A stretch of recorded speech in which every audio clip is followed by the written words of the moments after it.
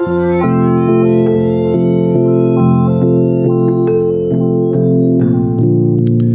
and welcome to Register, the podcast about architecture and landscape from the Kingston School of Art in London. My name is Andrew Clancy.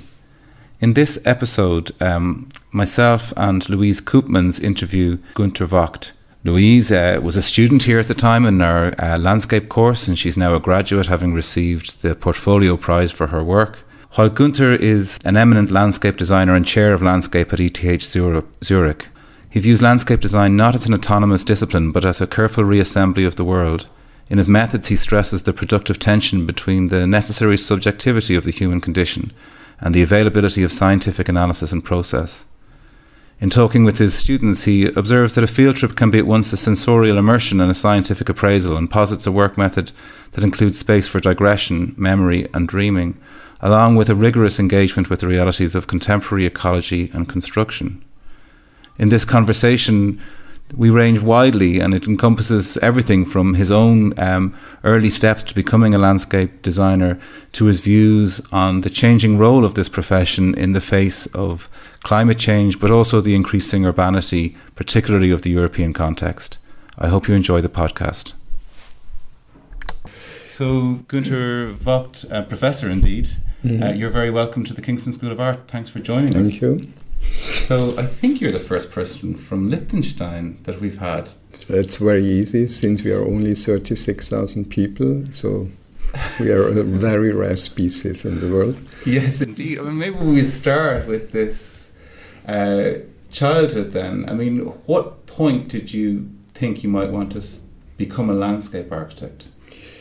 Yeah, it's a beautiful landscape. It's in the Prealps of Switzerland, I would say. It's a beautiful landscape, very historical, with ruins from the history and a very interesting vegetation. So I started when I was 9 years old. So my mother brought me in contact with a scientific group of botanists. So that was my starting point. And it's like in tennis or in football, if you start very early, like let's say with 9 years, when you are 16 years old, you're a kind of a super talent. Everybody is saying, he's so talented, but it was a childhood experience. So to get in contact with this scientific botanist, it's very easy. And if you are talented in football or tennis and you start when you are 6 or 7, so you're very good when you're 16. For sure. Although if I met a botanist when I was 6 or 7, I doubt if I would turn out to be Günter Vogt, right? So there are other things at work here. I mean, we're all familiar with that kind of story about the 10,000 hours, which I find a very cynical, dry way of looking at people who are gifted and talented, because before the 10,000 hours there's this love or something that compels you to put in the 10,000 hours, right? And what I'm interested in is, before you met the botanist, before you engaged with that, or was that activated something in you, or were you looking at things, interested in things? Yeah, I really had a very specific experience. So when I was 6 years old, I have to say I don't know it by myself. It's from my mother. She told me. When I was 6 years old, then there was a group of gardeners just doing a renovation or our garden. And then I was every day looking on these people working in the gardens, and I was extremely interested when they were sitting around a drawing, piece of paper, and discussing, and then everybody knew what to do. And I really told my mother, I really want to do this job, and I'm definitely not interested in craftsmanship, really super untalented in craftsmanship. I really wanted to do this job I was really fixed or focused on the drawing and what is behind this drawing, and this group of people discussing and agreeing what to do next. But this is coming from my mother. I didn't know it. So she told me before I wanted to become a teacher, as everybody, or a fireman or whatever. But then from this moment on, I wanted to do this job, not knowing what it means, what it really is as a job. And you studied in high school, and then where did you study formally? In Switzerland, so there are only 2 schools for landscape architecture. One is close to Zurich in a very beautiful landscape, and the other one is close to Geneva. And at first I wanted to study botany, but then I looked at it and I saw, okay, you learn more and more, and in the end you are one of these persons. You can only find 3 or 4 persons all over Europe knowing all these specific things.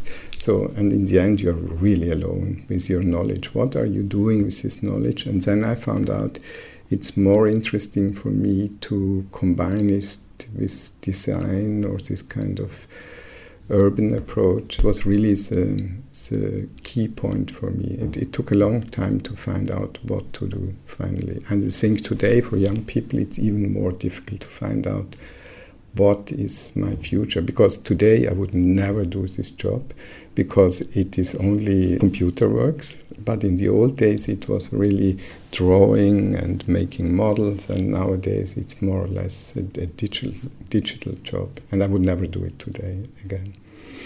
Although you don't work in a digital way, and your practice doesn't work in a digital way. Yes, but I really have to fight with my colleagues that I really learn to have a discussion in the beginning about what are we interested in, what is our focus on this specific project, and then to design every project in a model. And what I saw here in your university, it's quite amazing. The equipment you have and the model workshop is on such a good level compared to the ETH, by the way. It's much better. And the ETH is very proud to say architecture, so we are designing with models and so on, but compared to what I saw today, it's nothing what we have. It's quite impressive. Well, it's nice to know that we have a few things better than the ETH. Because you work with models in your firm, what do you feel that these models translate into a design which cannot be done through technology? I think, first of all, for these young people, it's important to have a kind of real experience. So sometimes we have students working in the model workshop and saying, but I'm getting dirty. And then I'm saying, but this is reality. And I had just this experience coming back from a field trip with my students in Marseille. They are really to walk in a city, and of course it's a long walk, but it's not very difficult. They all have problems. After half an hour, I'm tired, it's hot, and I need some water, and so they don't have real experiences. And the model making is one aspect, and the field trip is the other one. So to get real experiences. So you cannot design landscape without real experiences and translate it through the model into an idea or into a project. Do you also feel that by producing this model they get a better spatial awareness, that they could find different outcomes rather than working in a 2D format? Yeah, the problem is with these digital media they completely lose the aspect of scale. What scale is your project relating to? So, I mean, working here, let's say in London, you always relate to the green belt. And it's always a question, or even here in London, we always relate to history, and mapping is very important for us. But in a way, we need this real experience and model making. And model making means it's a kind of reality. And for us, a landscape is a model, and a model is a landscape. We are not saying that the model is not reality. It's a kind of reality we are producing through the models. And of course, it's in a different scale. And compared to architecture, the problem is the architecture is like dealing with an object. You can control it in terms of design because it's an object, and it's you put your building to a model in the context, and you can control it. But landscape is very difficult to control because You have the open sky, and you have the process of growing, dying. It's really, there is a difference to architecture, and through model making, it makes it easier to work with landscape. It's an interesting one where the three of us here are probably each separated by the same length of time, probably about a decade and a half apart, probably. And it's interesting because I agree, and I sometimes wonder, am I being sentimental? Like, I love the model and I love the physical thing because I can see multiple things in it at the same time. So a model, on one level, could be a very direct exploration, but then you could blur your eyes and it becomes, well, what if that's an entire landscape or something like that? And I find that kind of discursive way of non-thinking, almost meditative, really quite lovely. Whereas when I'm in a situation where the screen is illuminated from behind and I'm scrolling in and scrolling out, it produces a more frenetic kind of output-oriented work method. I just want to be productive. But I tend not to make those kind of lateral jumps. And I'm just wondering, as the youngest person here, I mean, is that a hopelessly outdated way of looking at things, or is that something that, I mean, why are so many of your colleagues making models and you making models and making drawings also? Is that because we tell you to, or? My personal experience is through model making, especially with landscape, because I'm one of the few landscape students here, is that we obviously deal with levels and topography, and you just, because it's a very immersive subject, that you're trying to create these experiences, you cannot do that in a 2D method, and as well through making it, you're adding a layer, you're building up.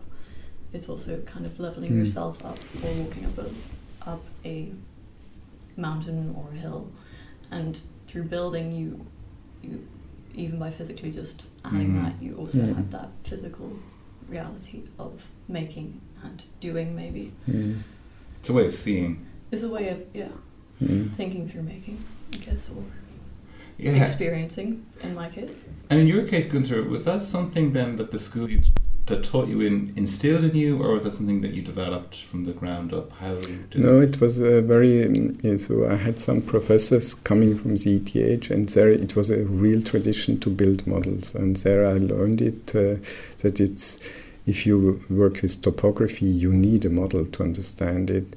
And I think landscape architecture is, you see all these renderings. Just this morning I showed some rendering of a project in Marseille, where you see a huge river and trees and everything around. And I told them, listen, this is all fake, because this grass is growing in the Pampa of Argentina. The tree would never grow here. The river is much too big, because it's completely controlled, and it's just fake. And that's a problem, things that architecture, for instance, you can do everywhere, in London, Hong Kong, New York, Zurich, wherever. Landscape is very different to architecture. This is because landscape has a lot to do with culture as well. It's not only the change of climate and the different trees and so on. It's really a cultural understanding. It's very important. If you take, for instance, England, with my colleagues, to have French and English people in the office, it's really, if they talk about landscape, it's completely different. Even in Europe, we have these differences, and Germany, but the real difference is France and England. The understanding and what is, when we are talking about landscape, is completely different, and it's really a cultural. Landscape is something cultural. It's not only about biology or nature or so on.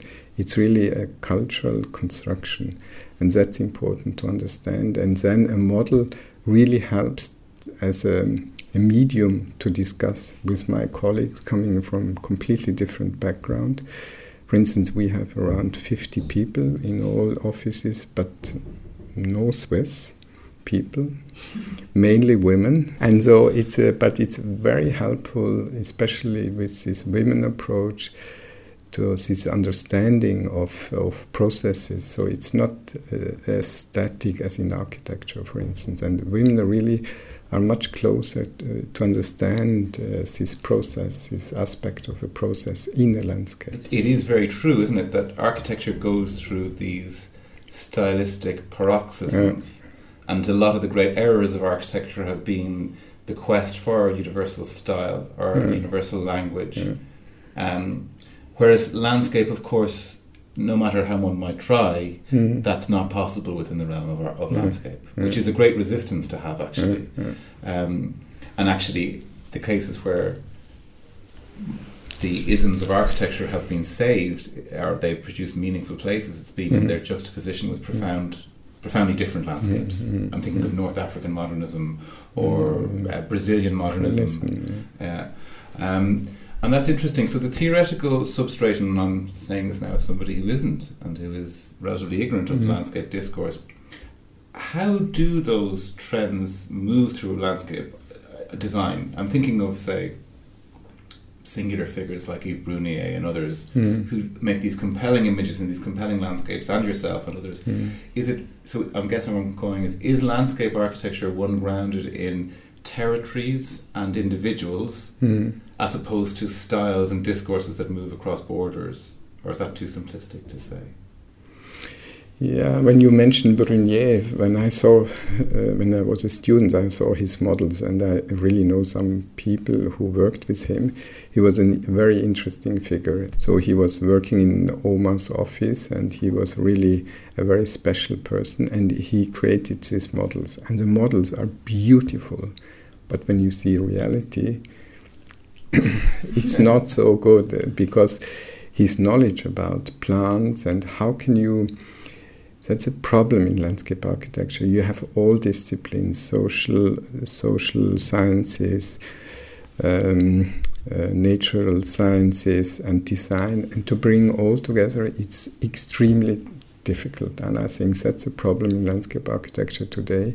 And compared to architecture, there it's much easier. If you design something in architecture, you can say, okay, I would like to have a table with wood, and so you go to the carpenter, and then he's showing you, do you want to have it massive, or do you want to have chestnut or oak? But you cannot go to a nursery, they will tell you, but we have 1,000 different plants. No, you have to translate it, and that's a bit the problem now, especially with this international style. And for me, for instance, the model is so interesting because we never do renderings, we always make photos from the model. It leaves you a kind of inspiration to think further on, to perceive it, and then what do you see, and then it's much more open to discuss. So, for instance, we were part of a competition in Hong Kong, and I saw the renderings. It's really nice, you have linden, oak trees and so, but it's in Hong Kong. What do you mean? I would expect tropical trees. Yeah, but it looks nice. And then, but it's not reality. It's just a rendering. It's nice in England or in Europe, but not in Hong Kong, because it's a different climate, and people are just relating to this rendering, and it's a kind of reality.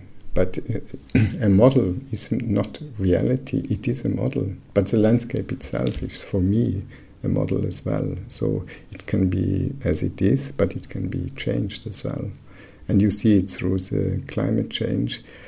Many countries, in Switzerland, it's extremely strong, whereas the landscapes are changing. So we have palm trees in the Italian-speaking part of Switzerland. It will change the landscape within 20 years completely.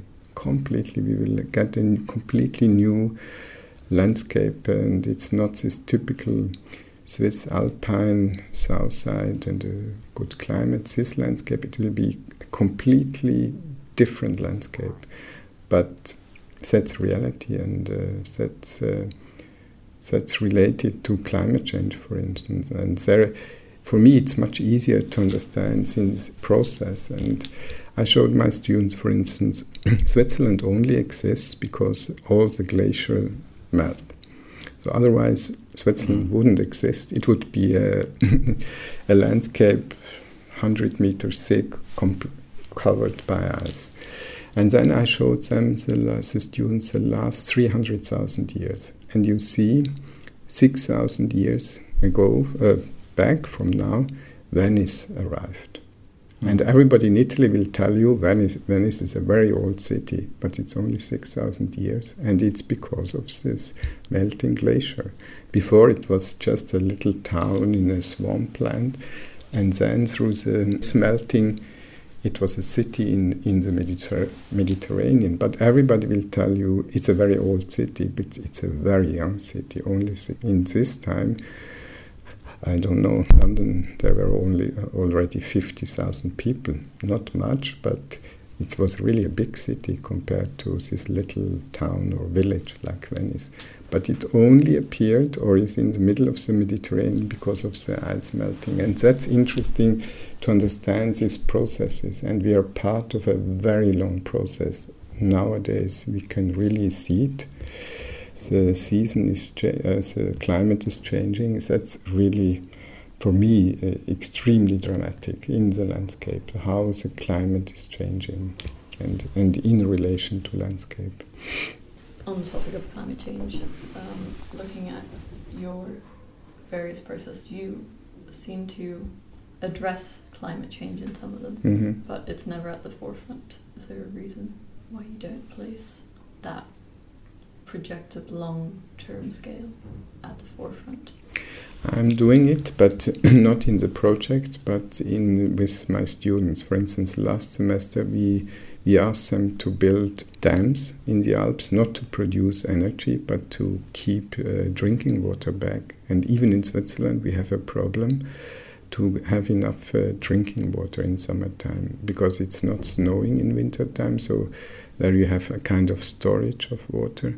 And we will have to build really huge dams to keep rainwater back, and this will change the landscape dramatically. And until now, the discussion was always with these people who want to protect landscape, that it's a kind of economy where we produce electrical power, but nowadays we have to build it to have enough drinking water. I mean, that's really interesting, because the context of climate change is part of the realities that we deal with now, like gravity or anything else.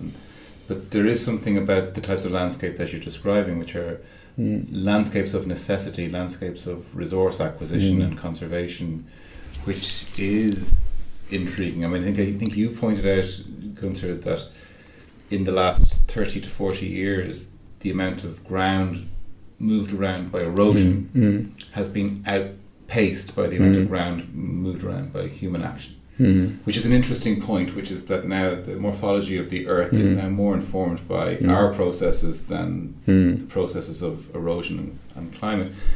And then it's really interesting, because I'm thinking of all those compelling kind of landscapes, which say the landscapes of fracking or of open cast mining, or of vast wind farms, or of solar arrays, or of any of these things, almost undesigned, not aesthetically designed landscapes, but landscapes which have evolved, or farming landscapes, which are part of our aesthetic world, but which arise through incredibly pragmatic forces just allowed to visit themselves upon the topography. And I'm interested, do you see a space then in the years to come where those landscapes will become designed landscapes as well as... Yes, the problem is when I'm talking with architects, for instance, they constantly use the term nature. Talking with me, it's always a nature, and then I'm always saying, listen, can we not talk not about nature, but let's talk about landscape. This is a man-made nature. And it's, perhaps you know Timothy Morton, he's English and teaching in the US. He's saying we should in future discuss ecology without nature. But that's very difficult with different disciplines. And for instance, he is saying, you know, all these windmills, they have to be integrated into a landscape. It's just not possible, because it's a wrong scale. It's not possible to integrate it into a landscape. But in the end, we have to accept it, that it's part of our landscape. And that's a slow process, but it will happen, that we have to accept these not so nice features like windmills in the landscape. And we will transform the landscape, and we have to accept it.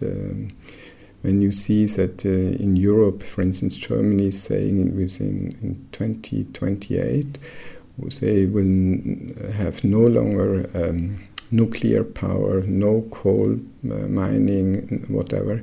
But then that means you have to transform the whole landscape in a completely new landscape. And I think it's very difficult. So you can only integrate it, I know it from Norway or Denmark. In the sea, in the Atlantic, you can have windmills, windmill farms or whatever. But meanwhile, I see landscapes in Europe where you have windmills, you have solar power instead of agricultural farming. And when you drive through such a landscape, it's completely strange. So to understand, so power production is like agricultural production now, very visible, and it's not a beautiful landscape, but we have to deal with it in the future. And I think that's a real problem. Do you think the role of the landscape architect should be a part of that conversation to perhaps influence how these new landscapes will be formed?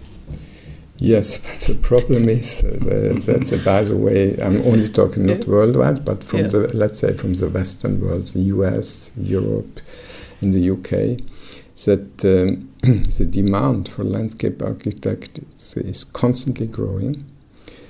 The income, for instance, in the US is much better than for the architects, but the number of students is not growing. It's a real problem that young people are not so interested in landscape architecture, and nobody knows. I didn't hear any explanation until now why it is like that. So, but the demand of the society is increasing, and I have it in my office and at the university. Everybody is saying it's so important landscape, but we don't have enough people working on it. That's my problem, personal problem.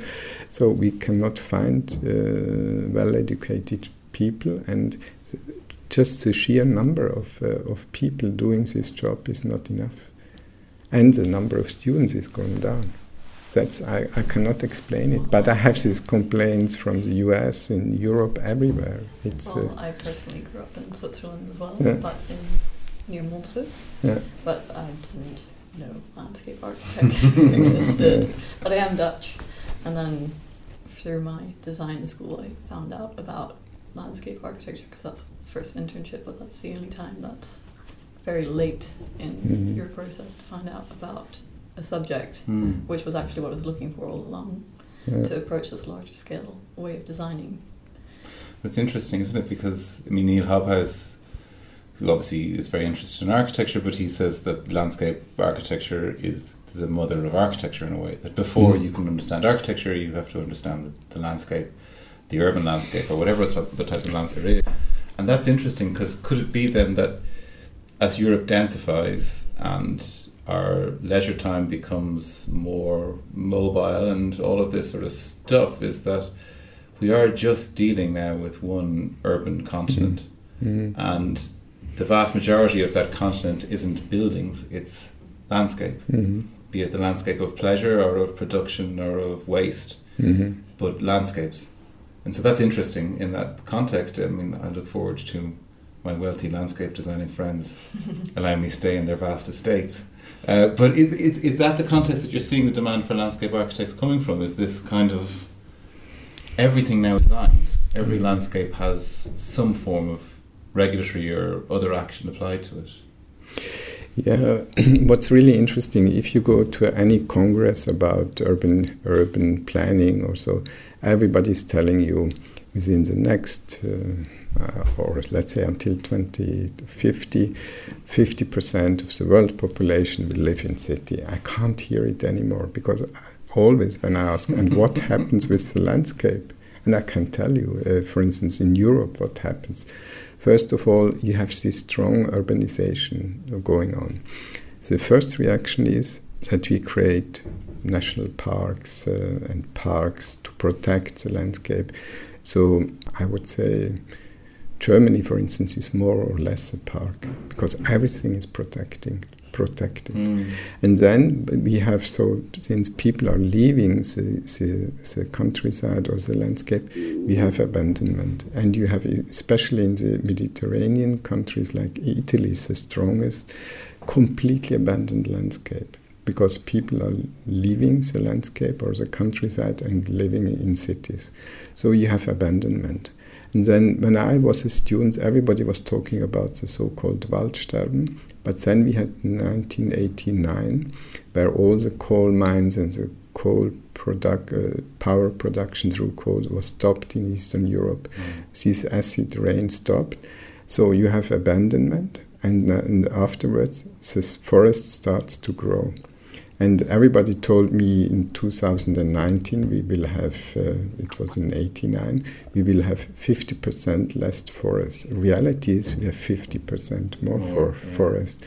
And the next step is that wilderness appears, because until last year everybody invited me when I asked what would you like to hear from me. It was always how can you create this atmospheric dense landscape. And since last year, everybody is asking me wilderness.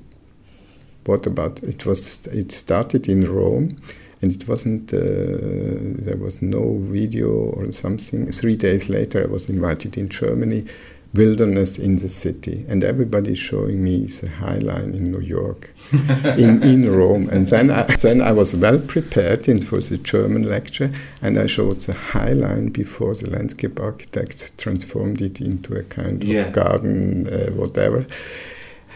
And what does it mean, wilderness? It's only image-based, and so we are working in our office knowledge-based or image-based, our design.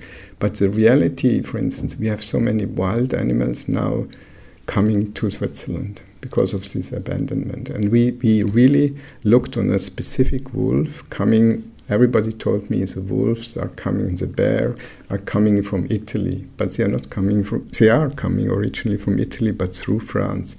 And then we really tracked this route of a specific wolf, and now living in Switzerland.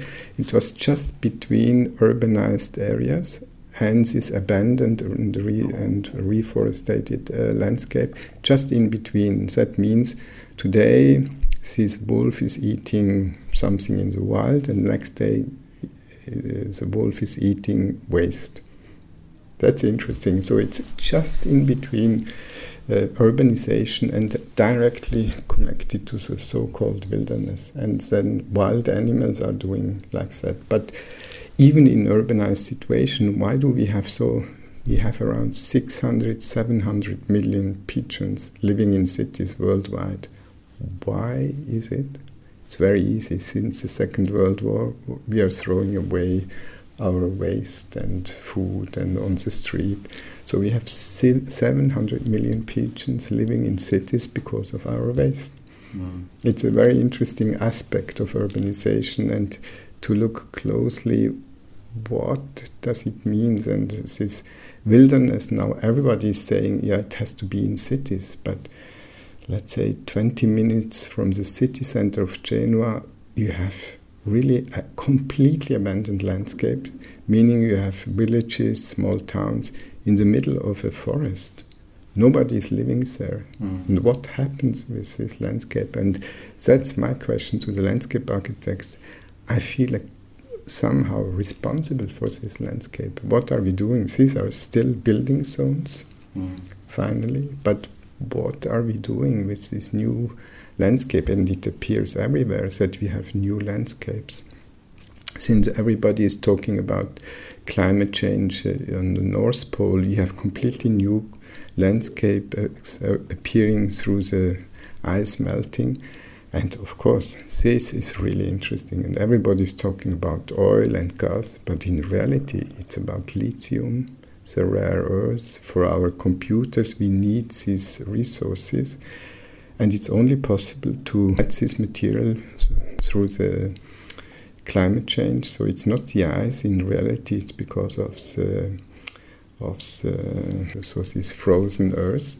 So, and you can go there by boat, since the ice is melting. And in the end, I showed, okay, let's talk about wilderness. Where is wilderness possible? And then I show beautiful photos from wild horses, bears, wolves, the eagle, and so. And then the last image is, it's Chernobyl. Yeah. We exclude ourselves, and then you really have beautiful landscapes. Yeah, my brother Moscow, and he's lived there for nearly 20 years, and but he talks about the hours driving now through the birch forest that's grown up through the collapse of all the collectivised farms. And as an Irish person, because I think Ireland is still the only Western European country that's population is lower than it was 150 years ago. So because of the Great Famine, so we're very used to abandoned towns, abandoned settlements in supposed wilderness, and this interaction of the ruination and this kind of out of control regrowth is a very compelling aesthetic. Actually, it's a very beautiful, resonant, atmospheric quality. And as you were talking, and this is probably too much for reach, but there is something remarkable about the types of landscape that you make. I mean, I'm thinking of Novartis campus, and I'm thinking of these places. They are hyper real, and they do seem to be concerned with almost disjunction, almost ruination, or a lost memory of something. So you're playing with time in those landscapes? Are you? So is this part of the aesthetic landscape that you're exploring, is to bring that quality into the middle of these perfected places? Yeah. There was a design before, and the big boss of Novartis, in the last minute, he stopped it. And I really asked him, but why should I redesign it now? And then his manager told me, I asked him as a colleague before, what are the rules of the landscape you are designing? And he didn't understand. And then he said, but listen, the music, you have a kind of repetition, rhythm, and so on. What is behind your design? And he couldn't explain it. And then I asked him, but what is your expectation? And then he told me, most of the people working in my company are from the Anglo-Saxon world. So, for instance, pharma is very much related to research and so on, related to English people, and they expect to have a kind of landscape. So it's very. Since I'm working in the UK, I understand it. British people have a kind of erotic relationship to lawn. Yes. They really want to touch lawn. I couldn't believe, and when he told me it wasn't about nature or landscape, he really told me I would like that these Anglo-Saxon people really like to leave the laboratorium wherever they work and to have a break in a park, and it has to be somehow related to their culture. And for me, it was easy to understand. I exactly knew what he meant, but I had to translate it. And then after 3 weeks, they had to offer these people a picnic basket, because they were all sitting on lawn, not on our benches, on chairs. They wanted to make picnic in an urban landscape. And in this sense, it's related. For instance, you can build this kind of walls with it up to 3-4 meters without any fence, because then the health and safety person told me, Switzerland is a very dangerous landscape, so we don't need a handrail. But for the English people, it's absolutely beautiful not to be protected, because they are quite educated, and there was no accident until today. But you can fall down 3.5 meters. And so this understanding is really, really, you have to adapt it to this understanding of landscape or this relationship. And then I had to show it in front of 800 people and to explain what is behind my design. And I had to do it for the European Central Bank. I had to do it for Novartis. Mainly English people were coming and listening. And then I thought, it's very difficult for me to explain what is behind this park design, because I don't want that you look through my eyes on the park.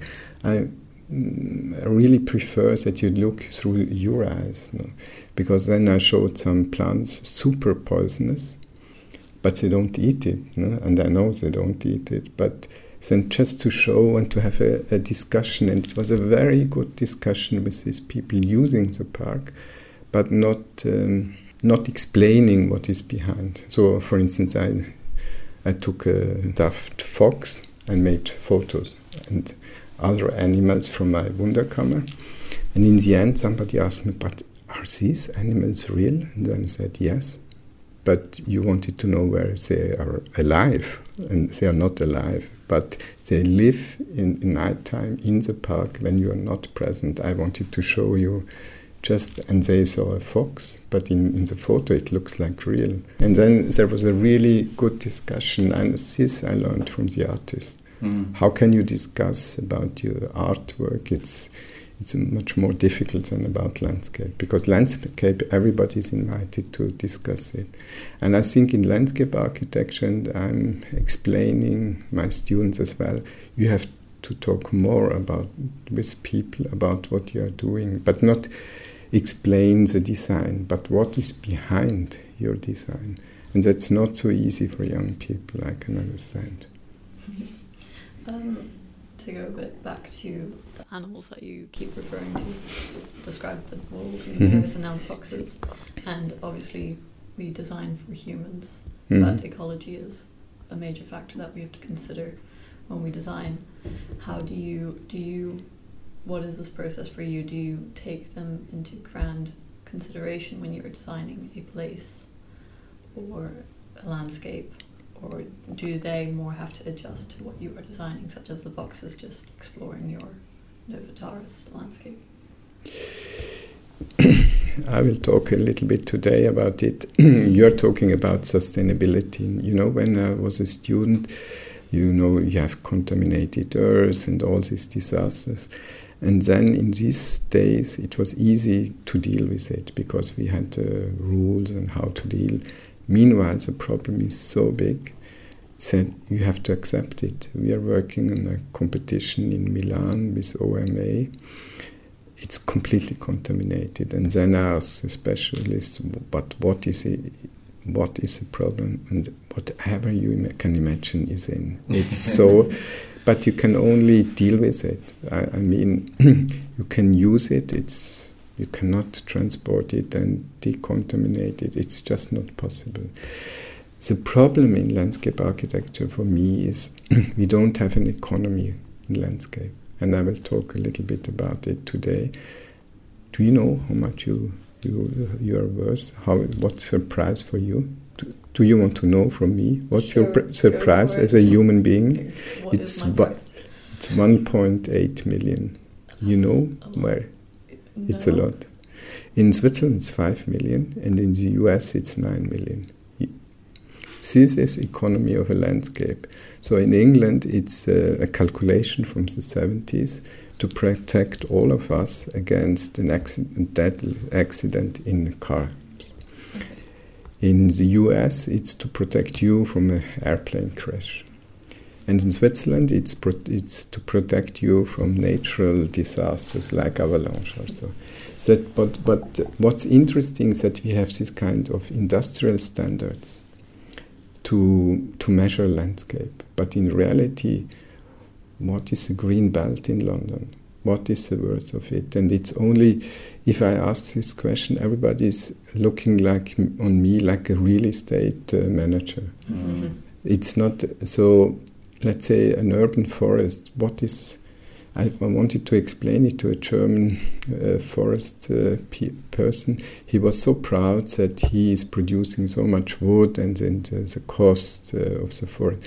And then I asked him, but to retain rainwater and to have very good rainwater for the city, in your case, and to have fresh air and to have all this... It's used as a park as well. This is not in your calculation. And that's a real problem in landscapes, that we don't have an economy of landscape. And it's much more worse than it's not just a forest. If we are using it for leisure, whatever, it's much more than just what we see And that has to come, and that should be part of the landscape education. But it's not so easy to talk about economy and landscape.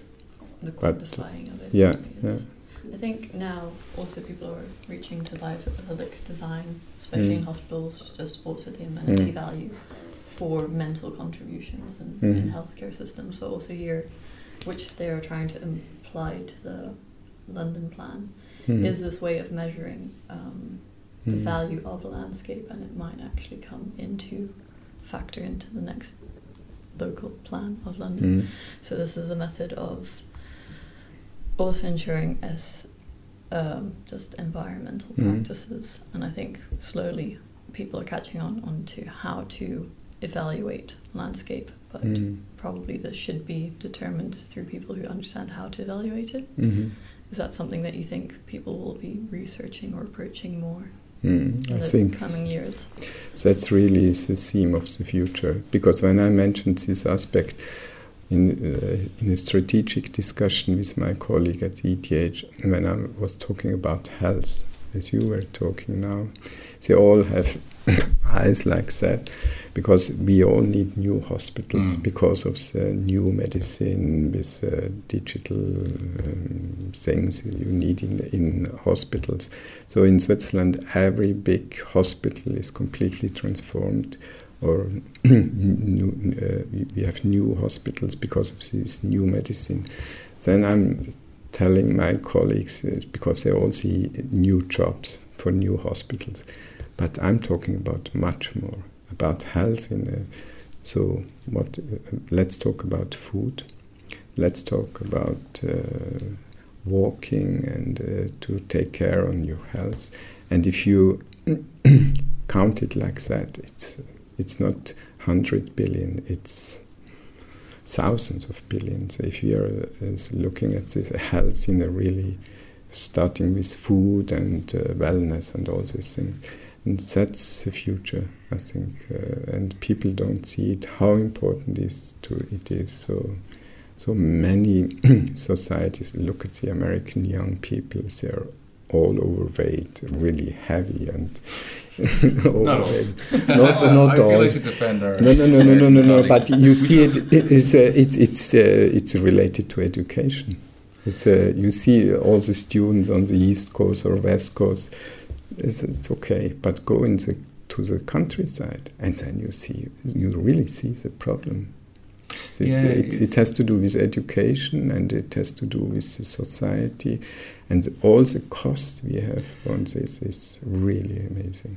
But isn't it? Yeah, I understand why one would try and work towards the value for landscape to free up space and budget to make it. But isn't there also a sort of kind of dreadful neoliberal narrowing there that would happen? I mean, I'm thinking of say the commodification of all landscape, where it isn't about just simply digressing to it. I mean, people now do mountain running. Everything has some kind of goal-oriented engagement with the landscape, which I find, I do it myself, but I find it sort of troubling that that's the only way we would deal with it. And I'll give you just one example, which is that when I lived in Paris, which I did many years ago, and it wasn't a particularly brilliant time for me, but I had to work in the Bibliothèque Nationale, a building that I didn't very much like, the Perrault building with the 4 towers.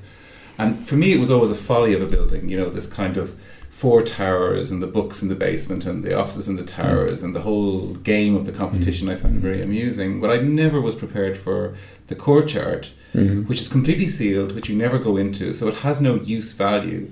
But every evening, vast murmurations of starlings spiral in the gloom from all over Paris and spiral down to nest in those trees. And for me, that was just this part of the day that was utterly magical, and in a way far more valuable part of Paris than any of the useful landscapes I would have played tennis in or cycled in or walked in. And to me, there's also an argument for non-useful, for just the pure aesthetic thrill of something either designed or accidental producing moments of great power. Is there space? I mean, I don't want us to value that because we can't plan for it, but that's also part of the reckoning of what makes valuable landscapes, right? Yeah, I think that's important to see that it's not only sports and leisure and you have to run or to do jogging, whatever. I think the other aspect that you just see is this invasion of these birds and to see it. And when I was with my students around Marseille, then I saw the smallest eagle species, and then I said to be somewhere a mast or something, a technical infrastructure for the nest. Then I read it like that. So what does it mean? And that's a problem that when I explain it to a very close friend, my publisher, so we had a meeting in a wonderful studio in the countryside, and then he said, let's have a glass of wine in the evening. And then I explained him, what you see is completely different what I see. And his perception is and he was really aggressive, saying, no, I don't understand, why? And then, okay, shall I explain you what I see? And I explained him, you see this plant is growing here. Do you see any window of these suburban houses? No. That's where men are peeing. And then, therefore, it's growing here. And it's because they are not seen. And then I really, that was the first thing, and then the next, and the next. Afterwards, he was really, okay. And then, please, can you explain what you see? And then it was very difficult for him because it was this kind of romantic, and he was very shy in the end to tell me because it was so romantic in a way, and I was really a kind of scientist explaining it really very clear what I see, and it wasn't romantic at all. And he always said, but I always thought that you're a romantic person doing this job. Yes, I'm romantic, but I read it in a different way, and I explain you what I see. But I can have, it's beautiful, no? But I explain it in a kind of scientific way. Mm-hmm. And in the end, he was so really, he couldn't explain me what he sees. That's really, and I think we have to accept that everybody sees the world different, and that's, to come back to the model, that's always interesting to have a discussion. What do you really see? And you have it in your university as well, with this background of these people having a completely different socialization. When you mentioned you grew up in the French-speaking part of Switzerland, but you are from the Netherlands. The Dutch people have an extremely different understanding of landscape, because the Netherlands are a completely artificial landscape. If they need more land, they just build it. And it's a completely, and I'm not criticizing, it's a different understanding of landscape. But that's, and I don't want to change it. And living on an island like England or Ireland, it's completely different to this colonial aspect of the UK. It has to do with the island. Yeah.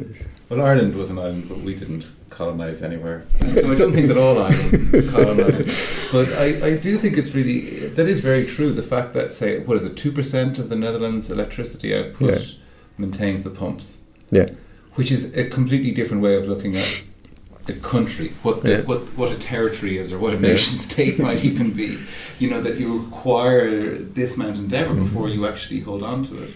I think it is very interesting. I do think there's something about the island as a bounded territory which is both marvellous and also quite dangerous in a way, because of its self-definition and its insecurity for not being part of something greater, which is certainly the Irish condition, an insecurity. And the other one is that, no, but this is the universe, and this is the world, and everywhere else outside of here is simply to serve parasitically this place in some way. Not to be so down on colonialism as an instinct.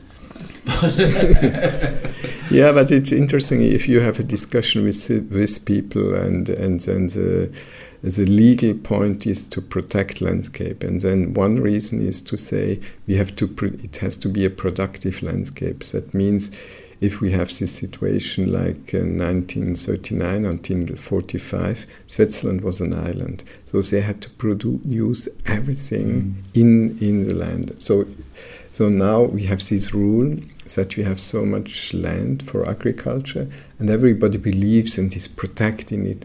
But in reality, Switzerland is 70% bigger in terms of agricultural production because it's import. But nobody knows it. But everybody believes we can really produce all the food inland and so. But in reality, it's 70% territory. When you are talking about the territory, it's 70% bigger than the real territory.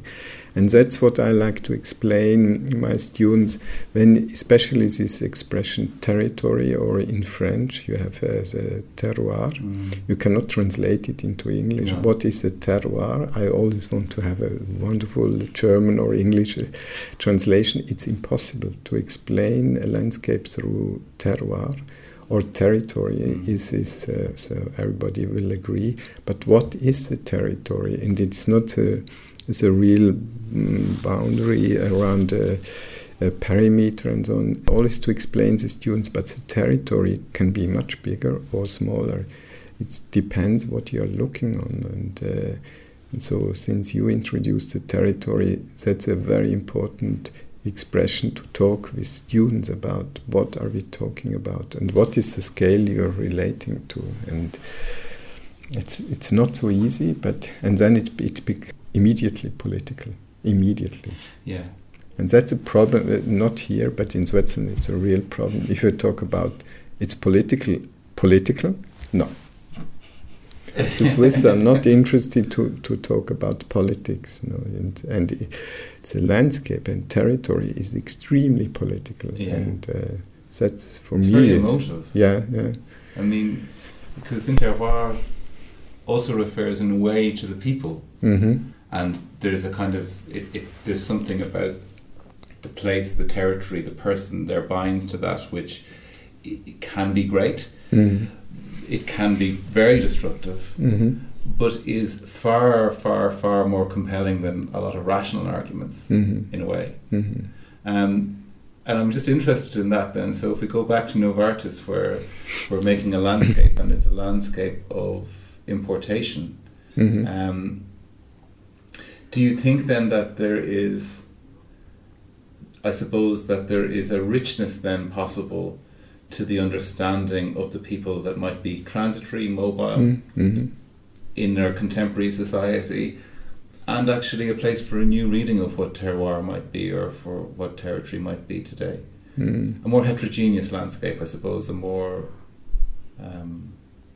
collaged landscape, more like, I suppose, the people. That's a very difficult question. Last summer I was in East Poland, or Belorussia, near the border of East Poland and Belorussia, and I saw this natural forest, natural, you see, even myself was using this expression.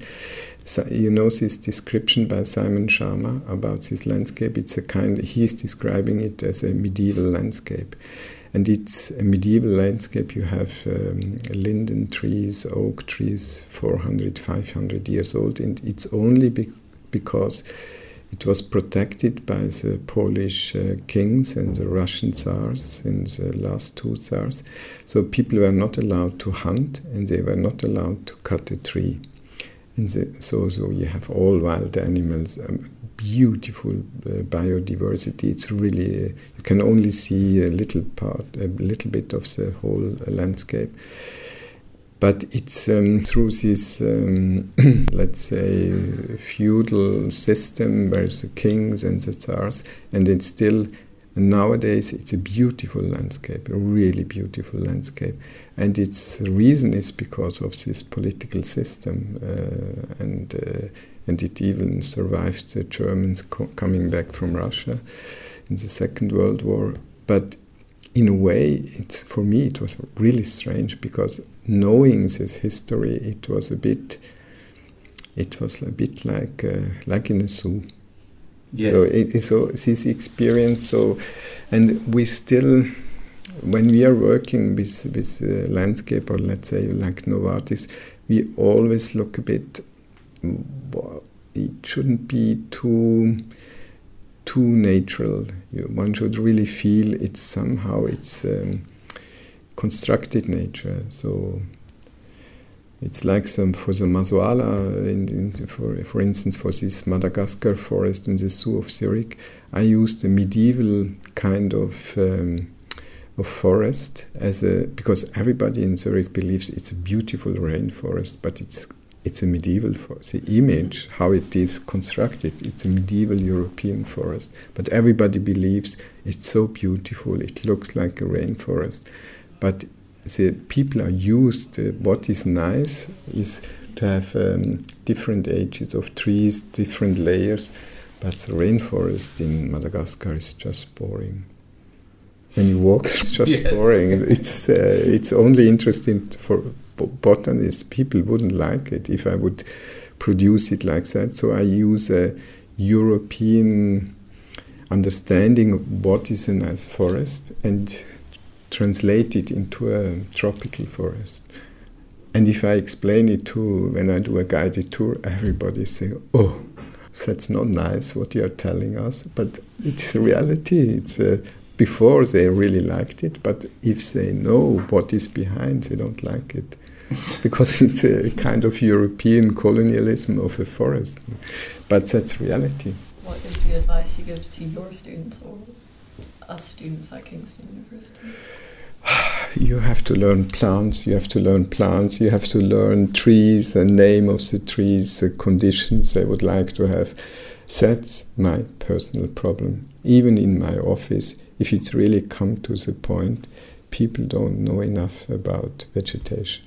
That's a real problem. Laura did have a good go at us. Yeah. About our planting schemes. Yes, I have to say, that's a real problem. So, and I know the problem is that let's say in your study, bachelor, master, it's not possible to get on a real good point. You have to do it afterwards, constantly, and that's a real problem. Since my best designers are mainly architects. And they are always good, but then they need me for when it comes to what kind of tree is it. And they can not even describe it when I tell them, listen, can you describe it? What do you mean? You're staying under a tree. Do you see the sky or don't you don't see the sky? Very simple things, very simple and easy things. And you have to. This knowledge that would be my only this advice. Yeah. But what's interesting there, I agree. I can completely.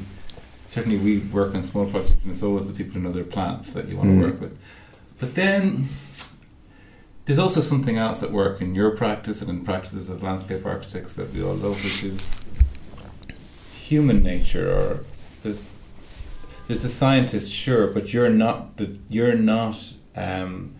some person with a vast compendium of plants only. Mm-hmm. You do something else with that. There's a space for the scientist to make something autobiographical or something biographical or something connects with humanity or politics or society or culture on other levels. Mm-hmm. So there is another strand, isn't there? Mm-hmm. And I'm curious because we sort of haven't really talked about how that developed in you. Do you know what I mean? I'm just curious about that because I know plenty of people who know their plants. Well, I know a few. Mm-hmm. They don't do amazing landscapes, actually. I know. But that's a problem to bring what I explained. So you have these social sciences, natural sciences, and design. And the problem is to bring all this knowledge you have to design with it. That's really difficult. For instance, my hobby is, and for instance, when I'm together with Dan Graham, I always laugh about architects. So, since he and myself, we know more than any other person about architects outside of the architectural world, about architects. So let's say then I'm in his library and then he's asking, Günther, what do you think about Sverre Fehn? So I asked my assistants, they all studied architecture at ETH, they didn't even know who's Zverev Fen is. Then I'm asking, but that's typical, I have an assistant, he studied at AA, and then asked my ETH assistant, Frederick Kiesler. I don't know him. But the AA students, Frederick Kiesler is super important at the AA. So it's really related to the university, which architect you know, and I'm much more open. And for me, it's really super interesting to discuss. I will never design a building, but it's super interesting to know architecture. But it's a hobby. So it's but it's a very nice hobby, and but I will never that's a respect I have towards architecture. I know a lot, and I know how complex architecture can be, but to understand architecture is for me very important to discuss with architects. So to have this knowledge about architecture as well. You might wrap it up. Yeah. Thanks all. Thank you. Thank you for listening to this episode of Register, and thanks again to Louise and to Gunther for their time and their insights. Over the last few months, a few people have got in touch just with some comments and some advice and also some appreciation, and it really is great to hear that. If you do want to connect with us, please do, either through our Twitter feed by direct messaging us or by emailing me at the Kingston School of Art. It's very easy to find my details. It's really useful, actually, to help us develop and refine what it is that we're doing. So please do get in contact. Before signing off, I'd just like to thank Laura Evans, who works with me on this series of podcasts and of lectures, and to wish you well and see you next time. Thank you. Bye.